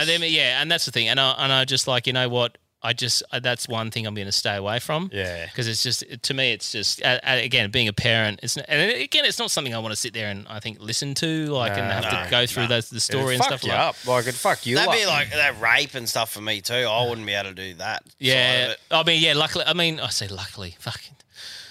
But I mean, most of them have it's adults that have been killed. Unfortunately, obviously, it's terrible when anyone gets killed, but I feel like it's a lot more desensitized because, you know, I don't know, I don't know why it is. But and I think, again, when you have kids, it's obviously, it's that bit closer because then you start picturing your own kids and you're like, I can't fucking, you know. Yeah, go near that. Can't go near this sort of stuff. But that's right. But, you know, there's so many stories out there, especially in the US, because so many people are incarcerated in the US. Like, it's just crazy the amount of people who are in prison in the US. What's the stats, Quinn? Quick fingers, Quinn. How many people incarcerated in the US? But Australia, like we talk about Ivan Milat and stuff like that. How do those blokes got to interview them? Like, you're saying you're struggling in Australia to get. Yeah, I don't know. I mean, was he interviewed? Yeah, I don't know. Milat, I thought he was. He was an Australian story, wasn't he? Yeah. I think there was a thing, but I've never seen footage of him talking. Yeah, no. I mean, it would be Australian story was highly regulated. Highly regulated. I suppose questions. I suppose it'd be a thing the government would be in on, wouldn't it? Oh yeah, they'd be like, they have to because give it's a public interest story, I suppose. So a whole TV network would have gone and sorted all that out. It's a bit hard for like a single bloke. Yeah, one bloke is just going, I've got a podcast called 1 Minute Remaining. Can I talk to this guy? What about man? Have you got any other countries lined up, like Canada or South America, but the language barrier would be a bit different, but... Yeah, I've got to learn Spanish. Yeah. No, at this stage, it's literally just... I mean, it's hard enough just working through the states. What about Europe? Like So UK, because I've got a UK background. My family's from the UK. So you have your dual... Yeah, I've got dual passports, yeah. But yeah, again, prisoners in the UK, this is a no-no. US, because of this fucking constitutional fucking rights and all that sort of stuff, I mean, you know, we bang on about their, you know, lunacy in certain spots, but they've got that right where they can just... Dude, I honestly think that's the go because there's a lot of water between us and them. And well, that's it. You're talking to these people who are like pleading innocence, and if they're a good talker and they really make people feel like they are innocent even if they aren't, like, who knows what the fuck, like, you know what I mean? I think it's good that you're a fair way away. Nice distance away, yeah. And I think I agree, like, I think it's nice to have that. And a lot of people said to me, it's like, it's nice to hear a different voice attached to American stories. Like, you obviously hear a lot of American voices doing American true crime and stuff like that. So it's a bit of a different spin on it. Yeah. But yeah, I wouldn't say no to other countries. I'm happy to look at all the other countries, but at this stage, does Canada? Can you talk in Canada? Don't know. They're a bit different. Literally, this whole, as I said, this whole thing, like, it's not like I've sat and researched, you know, trying to go, I'm gay, I'm going to interview inmates. It literally happened by accident. Like, it was literally, just found that one story and I was like, oh, and it just spiraled out of control from there. And that's literally the only reason why the main focus has been the US. And then it's just, as I said, put them on TikTok and more people contact you and stuff like that. So where's your listeners based? Is it? Oh, it's mainly Australia. Australia is number one. That's the big listenership. And but you're starting to grow in America? Like, people want to know? So US is the second biggest. Yep. and then New Zealand and the UK, and then just What everywhere about else. female to male? Oh, it's female. Female. Yeah, that's hectic. So it's Like proper. 80% female. But although saying that, because I crazy, know man. your audience would be the other way around. Yeah. But a lot of the Send dudes. a few women over to us, would Yeah, you? I will. You send me a few dudes. I'll send you some women. Sounds good. Yeah. So I've had a lot of blokes say to me, "Oh, I don't fucking listen to true crime, but I listen to yours, and I'm fucking hooked." Which is really great. So like me truck driver messaged me the other day, and a couple of some mates of mine who don't listen to this the true crime at all. They're like, "Oh, we listen just because we know you," and no, we got hooked. Yeah. So, So, mate, the word 1 minute remaining. that's the one. How'd you come up with that? And I didn't come out with that actually. Didn't you? A mate of mine, Gareth, shout out Gareth, Shout out, Gareth. who's a photographer of actually you'd enjoy his Instagram, Gareth Lewis. Legend. Look up Gareth Lewis. Because he's a massive podcast nut. Yeah. And I was doing this podcast, I was recording it, I was like, fuck, I don't know what to call it. I was thinking of all these wanky names like Injustice and all this bullshit. Yeah. And when I'm talking to people on the phone, this voice comes on going, "You have 1 minute remaining." And so I sent him the first episode. I said, "I fucking still trying to come up with a name." And he goes, "Mate, it's in the episodes. 1 minute remaining." Yeah, right. I like it. Because of that, yeah, me too. I mate. love it, mate. Because of that 30-minute thing, is that the last minute that you got on the phone? Yeah, so the call? last minute, in your last minute, the voice just pops on. That You is have so 1 smart minute when you remaining. really think about it. Oh, it's fantastic because I mean it speaks to so many different aspects of the. Yeah, that's what I'm doing. Like, you have 1 minute remaining. Like, yeah. So like I said, I shout out think you're Gareth. onto something there too. With people like to hear from the person themselves, from what's getting talked about. So you've got that.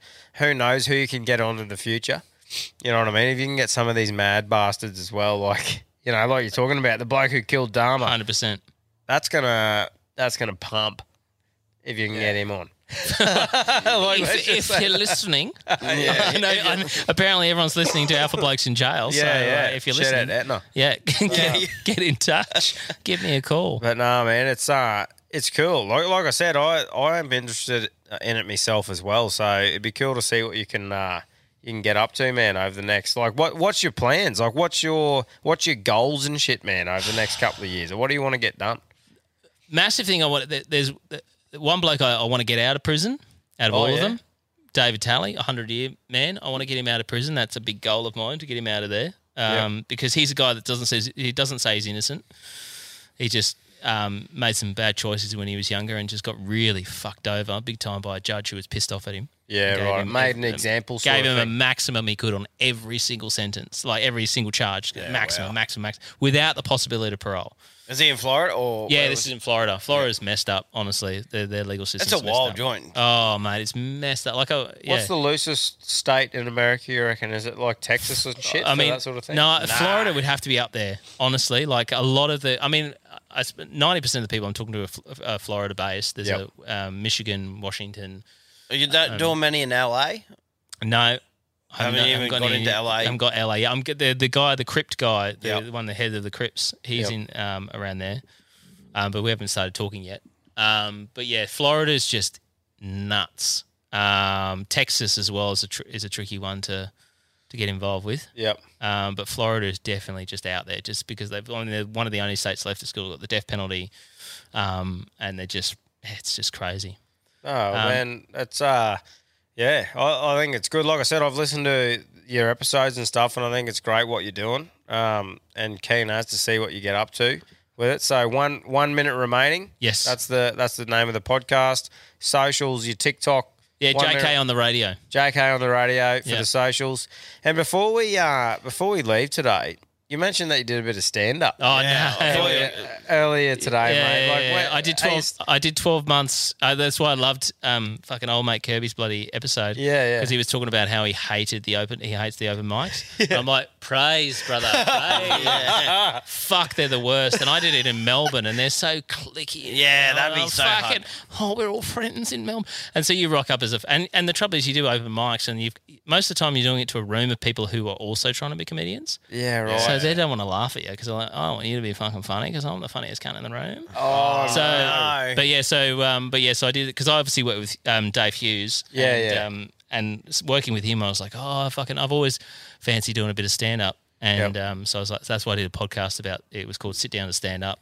Yep. And it was my journey into stand-up, and I did it for a year. And then so I have so much admiration for those guys because it's fucking hard yards. Would be. I did a gig once in a pub, and it was like we'd been just parachuted into a pub where they were not expecting stand-up. They were like, what is going on here? Yeah, what are you setting up that there was just blokes in fluoro. Which would be the hardest crowd to deal with. It's hard enough dealing with people who come to see comedy, let alone people where you just rocked up and you put a stage up and they're like, what the fuck's going on here? Just ear raping them. Why are you getting up? What are you doing? Sit the fuck down. And I tell you what, I was sitting there, and it was actually one of the best gigs I've ever done just because of the camaraderie finally between the comedians, because we were all just getting fucking hammered. There was some bikies in one corner this poor guy. And that's the other thing, because you do so many open mics, you see the same people all the time. So you hear the same fucking jokes every time, and you just watch it, and it gets depressing. But this one bloke who was getting up to do a joke about, and it was about the diggers.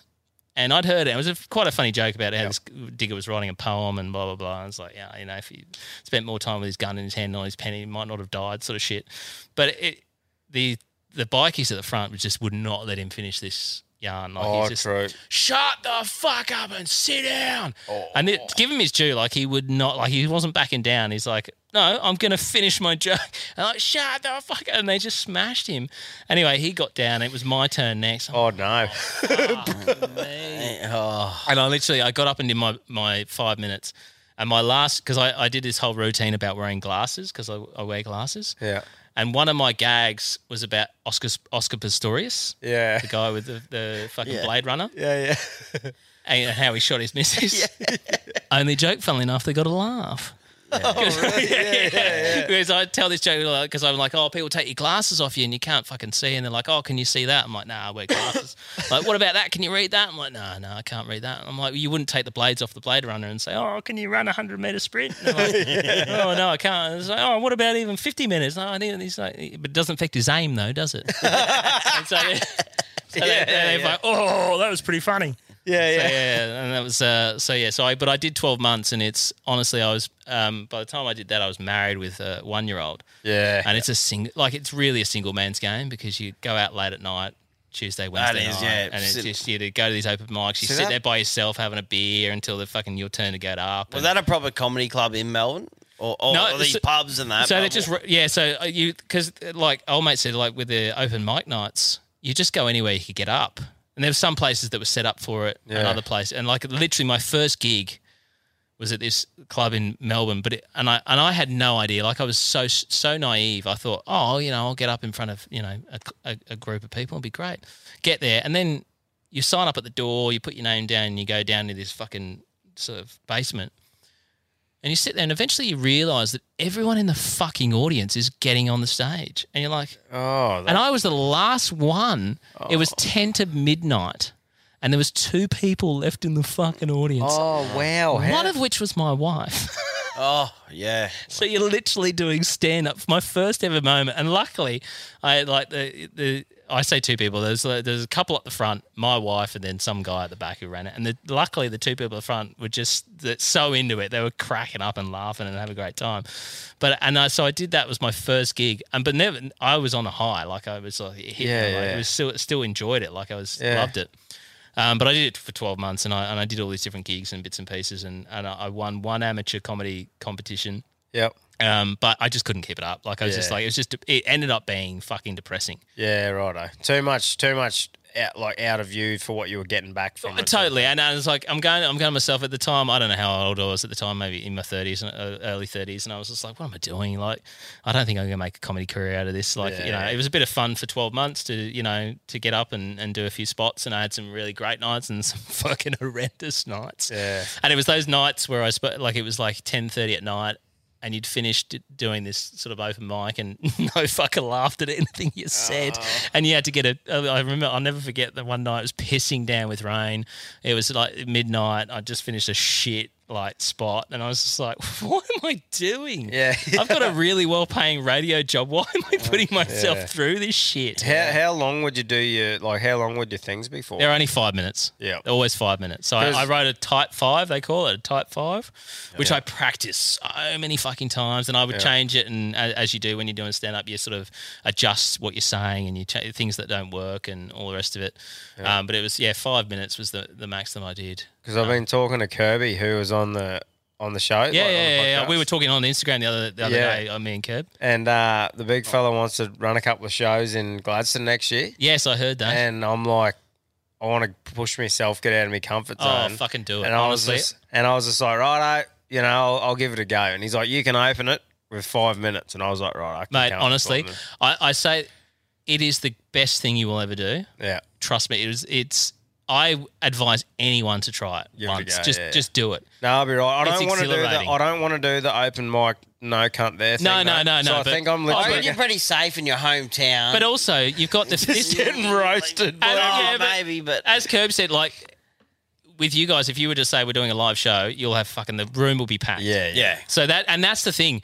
You want a packed room. Because 100%. laughter is contagious. Yeah. So you only need fucking 4 or 5 people to be cracking up, and the rest of the room will just laugh anyway. Mate, I'll paste Barney Point and Cyclist, and fucking for 5 minutes we'll be right. I might add a bit of refs in there, and fucking we're laughing. Yeah, no, but honestly, I've rehearsed it. 100%. Like, do it. I say to anyone, if you've been thinking about doing stand up, just fucking have a go, because it is great fun. But I'm saying if you want to get into it, be prepared. It's a fucking... Yeah. I have so much respect for comedians. I don't think it's something like that. I think the big Curb said, like, he's trying to get into it, and I want to support him doing it. Yeah. And that's when he said, hey, fucking might do something here. And he said, oh, have a go. And I was like, well, fuck it. I pushed myself out of the comfort zone. Honestly, I was like, do right. it. It's good fun. And you will get it. You may even get a high, like, because the first time I did it, I was like, fucking, this is brilliant. Because I had 2 people at the front cracking up, and I'm just like, fuck it, I'm going to be a superstar. Yeah, that's like, look at Carl Barron. Yeah. Fucking step aside. It's good. It's good enough at the pub and the smokers deck cracking. But that's the other thing. Like, that's the thing I used to, because everyone gets a bit of a high on making someone laugh. You love it. Like, you tell a yarn and fucking people laugh. It gives you,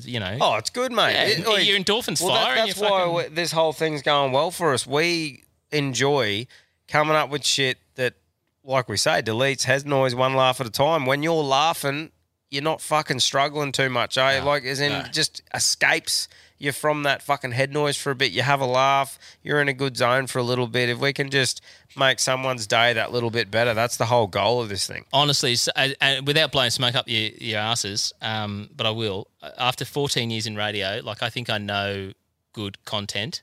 Yep. And you guys, like, just phenomenal what you do. Like, honestly, I don't listen to comedy podcasts because I just don't get into them. Yeah. But when I'm having a shit day, I go for a run and I put Alpha Blokes in my ears. I've nearly fucking killed myself at the gym, dropping a dumbbell on my fucking face and shit just because it's making me laugh. And everyone who gets involved with this show, like, it's just, you guys have built just an incredible thing here. And it's phenomenal to see. As someone who's come from a commercial world, it's brilliant. So I appreciate fucking, it, thumbs up to you boys, because you've really just, you've nailed it, and it's brilliant. So thank you. Cheers, mate. And hey, all the very best with you. One last time, tell everyone what the show's called, where to find you. 1 minute remaining is the podcast. It's a crime podcast. And you can find it anywhere, Spotify, Apple Podcasts, wherever you listen to your podcasts. Jump on board, have a listen, give us a fucking thumbs up. It'd be great. There you go. And thank you so much for inviting me, boys. Hey, you fly out to Bali tomorrow. Monday we're going to Bali. And you're married, so you'll be able to root over. Yeah, no, we're all good with the rooting. Yeah. Oh, well, I mean, I'm married, which means you don't root. But there's no problem with getting arrested. So a couple of arresties or something. Yeah. I had a vasectomy 2 weeks ago, so I've yet to use the gear since then. How'd that go? Speaking of a carry-on, fucking hell. Honestly, a mate of mine said to me, he goes, I said, what's it like? He goes, yeah, no, it's all right. You just feel like you've been hit in the balls at some point. And I'm like, oh, yeah. He goes, yeah, no, just a slap and be gone. Fuck Hard slap. It was a hard slap that lasted a long time. What's the recovery period? Well, they say you can't do anything for a week. And I agree with that. And then the stupidest thing is you sit down afterwards and this lady was talking me through what I've got to do before I get my swimmers tested. And she goes, you've got to ejaculate 27 times before. I don't know why they worked it out to such a specific number. But she's like, you've got to ejaculate 27 times before you go and get tested. I'm like, yeah. So I said to my wife, I said, 27 times. She goes, yeah, all right, we'll have fun with that. Yeah. 10-year process. Mate, I reckon I would have got half through that on a sick day when I was at school at home on the old dial. Oh, yeah, straight up. Sheets are as stiff as a board. Yeah, so anyway, sidetracking. Yeah, but going to Bali on Monday, so enjoy your Christmas, gentlemen. Yes, thank you. You too, brother. And everyone out there, you'd be a fucking fly shit off Christmas when this comes out. So, yeah. Rip into a few. Fucking oath. Thanks for coming on, brother. Boys, thank you for having me. Really enjoyed it. I hope you guys enjoyed it too. It was a little bit of something different today. But, yeah, I thought it was unreal, and I hope everyone has a great Christmas and stays the fuck out of each other. See you later. Call them what you want, knee knockers, golden nuggets, thigh slappers, but our friends at Manscaped refer to them as the boys. Not every man has children, but every man is responsible for their 2 boys below the waist. When your little guys have more hair than they need, trust Manscaped for all your grooming dreams. Boys need love too, so join the 10 million men worldwide who trust Manscaped by going to manscaped.com and using the code ALPHABLOKES for 20% off plus free shipping. You heard it here first. The boys are back in town. Every man knows how scary it can get when you're going for the close shave below the waist. That's why I trust Manscaped for all my sensitive areas. Introducing the Lawnmower family, including the Lawnmower Pro 3.0 Plus and the 4.0 Pro and the 5.0 Ultra. Get 20% off plus free shipping with the code ALPHABLOKES at manscaped.com. That's 20% off plus free shipping with the code ALPHABLOKES at manscaped.com. For the best your boys have ever looked, trust Manscaped. Hi, I'm Daniel, founder of Pretty Litter. Did you know cats tend to hide symptoms of sickness and pain? I learned this the hard way after losing my cat, Gingy. So I created Pretty Litter, a health monitoring litter that helps detect early signs of illness by changing colors, saving you money and potentially your cat's life. Pretty Litter is veterinarian developed, and it's the easiest way to keep tabs on your fur baby's health right at home. Go to prettylitter.com and use code ACAST for 20% off your first order and a free cat toy. Terms and conditions apply. See site for details. Ever catch yourself eating the same flavorless dinner 3 days in a row? Dreaming of something better? Well, HelloFresh is your guilt-free dream come true, baby. It's me, Keke Palmer. Let's wake up those taste buds with hot, juicy pecan-crusted chicken or garlic butter shrimp scampi. Hello Fresh. Stop dreaming of all the delicious possibilities and dig in at HelloFresh.com. Let's get this dinner party started.